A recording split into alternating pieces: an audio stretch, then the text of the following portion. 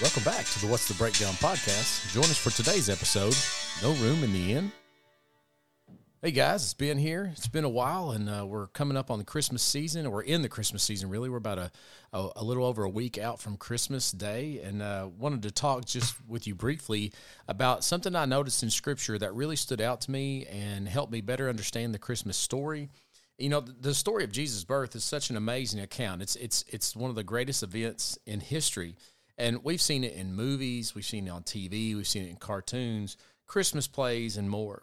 You know, there's one common aspect, though, that most of these renditions offer or portray that's widely accepted, yet biblically inaccurate. And it's specifically in the book of Luke. In Luke chapter 2, verse 7, it tells us that Mary and Joseph put the baby in a manger because there was, quote, no place for them in the inn. You know, you've seen it happen before where they roll into Bethlehem and they're about to have the baby Jesus and they're knocking on doors and the innkeeper says, no, we don't have any room for you. You've seen it done in plays. You've seen it done on TV. But is that an accurate translation of the event? Did they really come into town and knock on the door to a hotel and get refused? You know, there are some facts about this story, guys, that I really want to go through and I want us to look at just briefly. This won't take very long today. But in order to better understand what went on and to better explain the gospel accounts, we need to look at the facts. So if we're talking about the story of Jesus' birth, we're only going to be reading in two different sections of two gospels because the book of Mark begins with Jesus' ministry and the book of John essentially does too after some theological points about Jesus' coming. So Matthew and Luke are the only two accounts of Jesus' birth, but they give us two different angles to the story, if you will, that we have to put together in order to understand the full thing.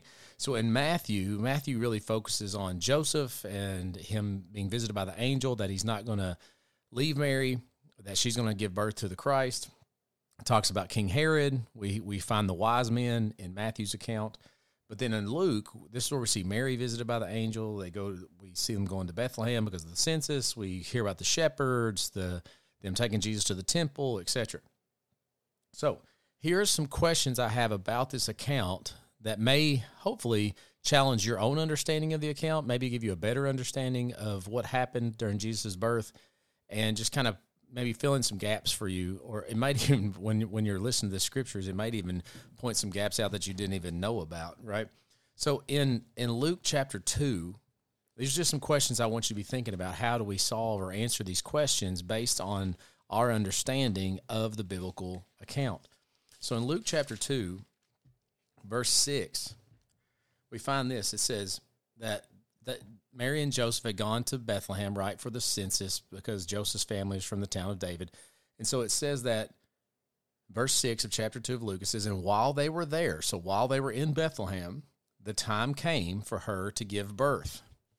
All right, so the first thing I would ask is, where were they while they waited?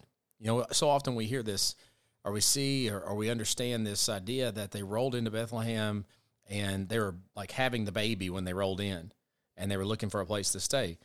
But this tells us that they were in Bethlehem, and while they were there, the time came for them to have the baby. So they were in Bethlehem for an undetermined amount of time before the baby came, but it wasn't right when they got there. So my question would be, where were they while they waited, right? And so were they just roaming around town on their donkey, just going from place to place, just sitting on the side of the road? Where were they while they waited to have this baby? Also, in Matthew's account, in chapter 2, verses 9 through 11, listen to what it says here. It's talking about the wise men. It says, starting with verse 9, after listening to the king, they, the wise men, went on their way. And behold, the star that they had seen when it rose went before them until it came to rest over the place where the child was. When they saw the star, they rejoiced exceedingly with great joy. And going into the house, they saw the child with Mary his mother, and they fell down and worshipped him. Then, opening their treasures, they offered him gifts, gold, frankincense, and myrrh. So, did you hear that? It says, and when they got to that, they went in, and going, this is verse 11, and going into the house, they saw the child and Mary. All right, so what house did they find Mary and baby Jesus in? Like, where did this house come from, right? Because how did they go from there not being any room in some hotel to going into some stable or cave to have this baby, then all of a sudden they've convinced somebody to let them stay in their house? Like, where did this come from? What house did they find them in? And so what we have to do in order to understand this, in order to understand the word in, is we have to ask, what was Luke trying to say? Like, did Luke not know what an inn is? Because when we read this, guys, remember, the Bible wasn't written in English. The Old Testament was in Hebrew with a little bit of Aramaic, and the New Testament was in Greek, Koine Greek. And so when we're reading in the book of Luke, okay, Luke is our author. He was very meticulous about his records, very meticulous about making sure he was as historically and accurate as he could be. And so in Luke chapter 2, verse 7, when he says there was no room for them in the inn, the Greek word that is translated there as inn, and I'm going to butcher this pronunciation, so just bear with me, but it's katalima, Katalyma, and I'm sure I'm mispronouncing that, but it's translated as upper room or guest room, and it's only used 3 times in the entire New Testament, right? 3 times. Twice it's used by Luke, and once it's used by Mark. But here's the thing. Luke, the same author, who this is translated by us into English as inn, the same author uses it in Luke chapter 22 in reference to the Last Supper, that Jesus says that they need to go and prepare, they need to find the guest room or the upper room to prepare it for Passover, for the Lord's Supper. And so that translation is upper room or guest room. So why in one translation, in one verse in chapter 2, does it say inn, and in another one, using the same word, it says upper room?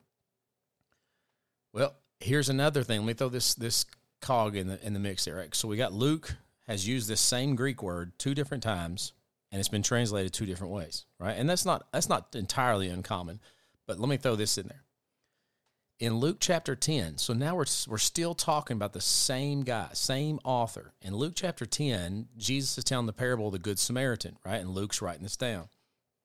In the parable of the Good Samaritan, this is, most of you know the story. The guy's asking, who's my neighbor? And he tells a story about this Jewish man who gets robbed and beaten and is bleeding on the side of the road, naked or whatever. And these 2 guys who should have been his countrymen, his brethren, they passed him up. They won't help him. And all of a sudden, this Samaritan's walking by, and who shouldn't have anything to do with him because Jews and Samaritans didn't get along. But instead, he shows pity on him. He cleans his wounds. He puts him up on his animal, and he takes him to the nearest town and takes him to an inn and pays the innkeeper to let him stay there and says, I'll be back to pay anything else he may owe you. And so in this scenario, that particular story in chapter 10 of Luke clearly is what we would commonly understand as a place where people would pay money to spend the night. So, but the issue is, he doesn't use the word katalyma when we're talking about an inn. In Luke chapter 10, verses 34 and 35, the word for inn is, and I'm gonna butcher this too. I don't speak Greek. It's pandokion, Pandocheion, pandokion, and it means a public lodging or an inn. But then the word for innkeeper comes from the same root, and it's pandokios, okay, Pandocheus, and that means an innkeeper or a host. And so, if by this particular parable, Luke clearly knows the vocabulary for an inn, a public lodging place where you pay to stay, and an innkeeper, the person who runs it, and then uses a completely different word in chapter 2 to describe where they went to try to place Jesus, we have to ask, why would he do that? Did he make a mistake? Was he trying to talk about a different type of inn? I don't think he was. Like he clearly knows what an inn is, so why would he use a different word when describing Jesus' birth? Well, it goes something like this, okay? We have to think about why did Joseph and Mary go to Bethlehem, right? They went there for the census. Like they've been, the governor, Rome and in power decided they want a census, and they want to count up who all was in their subjects and they were in control of. And so Joseph and Mary go to Bethlehem. But you got to remember, so would any family that Joseph may have. They would all go to Bethlehem, and he may even still have family there because that's the city that they're from. And so it's very possible that while they were there, they stayed at their family's house. That's whose house they went to. They stayed at their family's house until the time came. So that explains where they were when in chapter 2, verse 6 of Luke, when it says that, and while they were there, the time came for the baby to be born. So where were they? Waiting for the baby to be born in Bethlehem? At their family's house. But this also explains in Matthew chapter 2 why the wise men found Mary and the baby in a house, because they were in the same house that they had waited in before the baby was born. So what about this inn? What about this manger that we're talking about, right? Well, we need to recognize the culture of the time.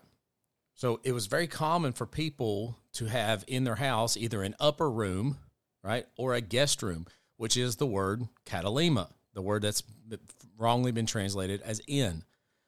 And so here's what I believe happened and fits with the scriptures, okay? They got to Bethlehem. They went to stay at their family's house. And while they were there, time came for Jesus to be born. So the baby was born, and after the baby was born, they went to take him to the guest room or the upper room to lay him down. But when they got up there, there was no room because all their family was there. There was no room to put the baby because it was a packed house. And so because there was no room, the safest place was to take him down to the manger, right? And this is important. This manger was either inside the house or it was connected to the house. It was not uncommon at that time for people to either have a stable inside downstairs or in the main floor of the house where they could bring their animals inside out of the weather, protect them, have access to food, whatever else, or have this stable either attached to the house or very close to the house so that they could do the same things, right? And so when they went up to see if there was room in the upper room or the katalima, the inn, there wasn't any because of the family. So they took Jesus down to the next safest place, which would be in the manger, where they could keep an eye on him, keep him warm, keep him safe. And just to give you a glimpse at the likelihood of this being the case, that there were animals in the house and there was a manger, a stable, and all this is, kind of built into the house. In Judges chapter 11, verses 30 through 39, you find out about this guy named Jephthah. And Jephthah makes a vow with God. It's not God making a vow with Jephthah. Jephthah makes a vow with God, and he basically says, if you allow me to win this war against the Ammonites, I will sacrifice the next thing that comes out of my house. The next thing that comes out of my house, I will sacrifice to you. Okay? And our burnt offering. And it's important to realize that, God's pretty clear through the Old Testament. He does not accept human sacrifice. And before you say, well, what about Jesus? That's different altogether, okay? Jesus was sinless. He was perfect. He was sent specifically for that job. But God does not like human sacrifice. That's why he destroys Israel in the Old Testament a lot of times, is because they offer up their children to Molech and do sacrifices like that. So anyway, so Jephthah couldn't have been talking about sacrificing up a human. He must have been thinking of some animal coming out of his house, and I'll give you a good reason why. Because God does allow him to win this battle. He does beat the Ammonites. And to Jephthah's horror, he turns, and the first thing to come out of his house is his only daughter. And not only is she his only daughter, she is his only child. And so why would he make this deal with God that the next thing to walk out of his house, he'll sacrifice to God, if he knew that he only had one child, and he knew that God didn't accept human sacrifice, unless he meant or he believed it was going to be something else that he would be a suitable sacrifice to God, right? Because he was destroyed when his daughter came out, because he's like, oh no, I've made this promise to God. I can't undo my word. Why would he be upset about it if he expected her to come out? He didn't expect her to come out. He expected something else to come out. And so most likely an animal, right? Because he expected something that would come out that would be an acceptable burnt offering to God. And so that just kind of gives you a glimpse that in that time, it was not uncommon for people to have animals inside the house. All right, so here's the conclusion, right? This storyline, what I've just explained to you, that they came to Bethlehem, went to their family's house for the census. They stayed there until the baby was born. When the baby was born, they went up to the upper room, or the Catalima, the inn, as chapter 2, verse 7 says, and there was no room for them there because the family was there. So they go downstairs, or they go out to the manger, and they put the baby Jesus inside this manger to keep him safe, to keep him protected. And that's where the shepherds came to see him. But that's also why in the account of the wise men in Matthew chapter 2, they come and find Jesus and Mary inside a house. It's the same house they've been in this entire time. But I do want to encourage you before you're like, Ben, this is garbage. This is not true. This just wrecks everything about Christmas. Like, just slow your roll for a second, because this really doesn't change your nativity story. If you really think about it, it doesn't change your nativity story that you've come to know. It may modify it a little bit, but it should actually bring it more into focus, because the nativity scene would still be very similar, because there would be baby Jesus in a manger. There would likely be animals around. You would still have Mary and Joseph. At different times, you'd have the shepherds come in and see the baby. Another time, you'd have the wise men come in and see the baby. Now, it is interesting to think of, though, because if the wise men came into the house, we don't know for sure that baby's still in the manger. That baby could have been sitting with Mary somewhere. They could have been up in the upper room at that point. They could have been walking around the house, or Mary could have been walking around the house with him. We don't know, because we don't know how much time has passed. We just know that Herod, by gauging what the wise men said, declared to kill all children, all males 2 years and younger. So we don't know if the wise men came into the manger scene, so to speak, but they definitely came into the house where Jesus was. All that to be said, though, guys, is that this should clear up some of the questions you may have had if you're reading through this, because you're like, it just doesn't sit well with me, the idea that they rolled into Bethlehem about to have a baby, or having a baby, a lot of times is how it's portrayed, and they knock on a door, and some guy comes to the door and is like, of this hotel, this quote-unquote hotel, and it's like, nah, we ain't got any room for you. I'm sorry you're having a child, or that you just had a child. I'm sure you're probably really tired and sore and hurting and weary from your travels and this and that, but we just don't have any room for you. Best of luck somewhere else. That never sat well with me as I began to think about this. But then as I started to read, and be like, what house will the Magi come to? Where were they when they were waiting in town, or when they were in town? Where were they until the time came? So all those questions, I think, are answered in reading this and looking at the language that it was written in. The same author uses two different words to describe that are translated as inn. One is most certainly in the story about the Good Samaritan, most certainly what we would understand as a hotel or a public lodging place you'd pay for. And it uses the word as the innkeeper that's related to it, and they look the same, come from the same root. And then also the word that's translated as inn in the Christmas story is used elsewhere as the upper room where Jesus does the Last Supper. And how fitting is it that the place that he didn't have room for in his birth is the very place that he told them he was going to leave. So I hope that this has been a blessing to you, and I hope that it has challenged you to really kind of look into the scriptures more and ask yourself, what are some assumptions I have based on traditions or things I've heard that may not be the case? So I'm just going to ask you today, what do you think? Was there an inn? If there was, why do you think that? And how do you answer those questions of the house that the Magi found them in, and where were they and what were they doing in Bethlehem before the time for Jesus' birth came? So feel free to shoot me a message and to give me your thoughts on that. I hope, again, this has been an encouragement to you. I hope as Christmas comes up in the next week and a half, guys, that you really take some time with family and friends and focus on the birth of Christ, the beginning that God brought him into this world to save the lost, to save the lost sheep of Israel, to bring together Jew and Gentile, and to bring God's people back to himself. This is when it all began. This is when we celebrate God's rescue mission when he sent Christ down to the earth. Guys, I hope you have a great Christmas season. I look forward to starting putting out some more content very soon, and I hope you can subscribe on there. And if this has been a blessing to you, please share this with someone else. Hope you have a very, very Merry Christmas. I'll see you all next time.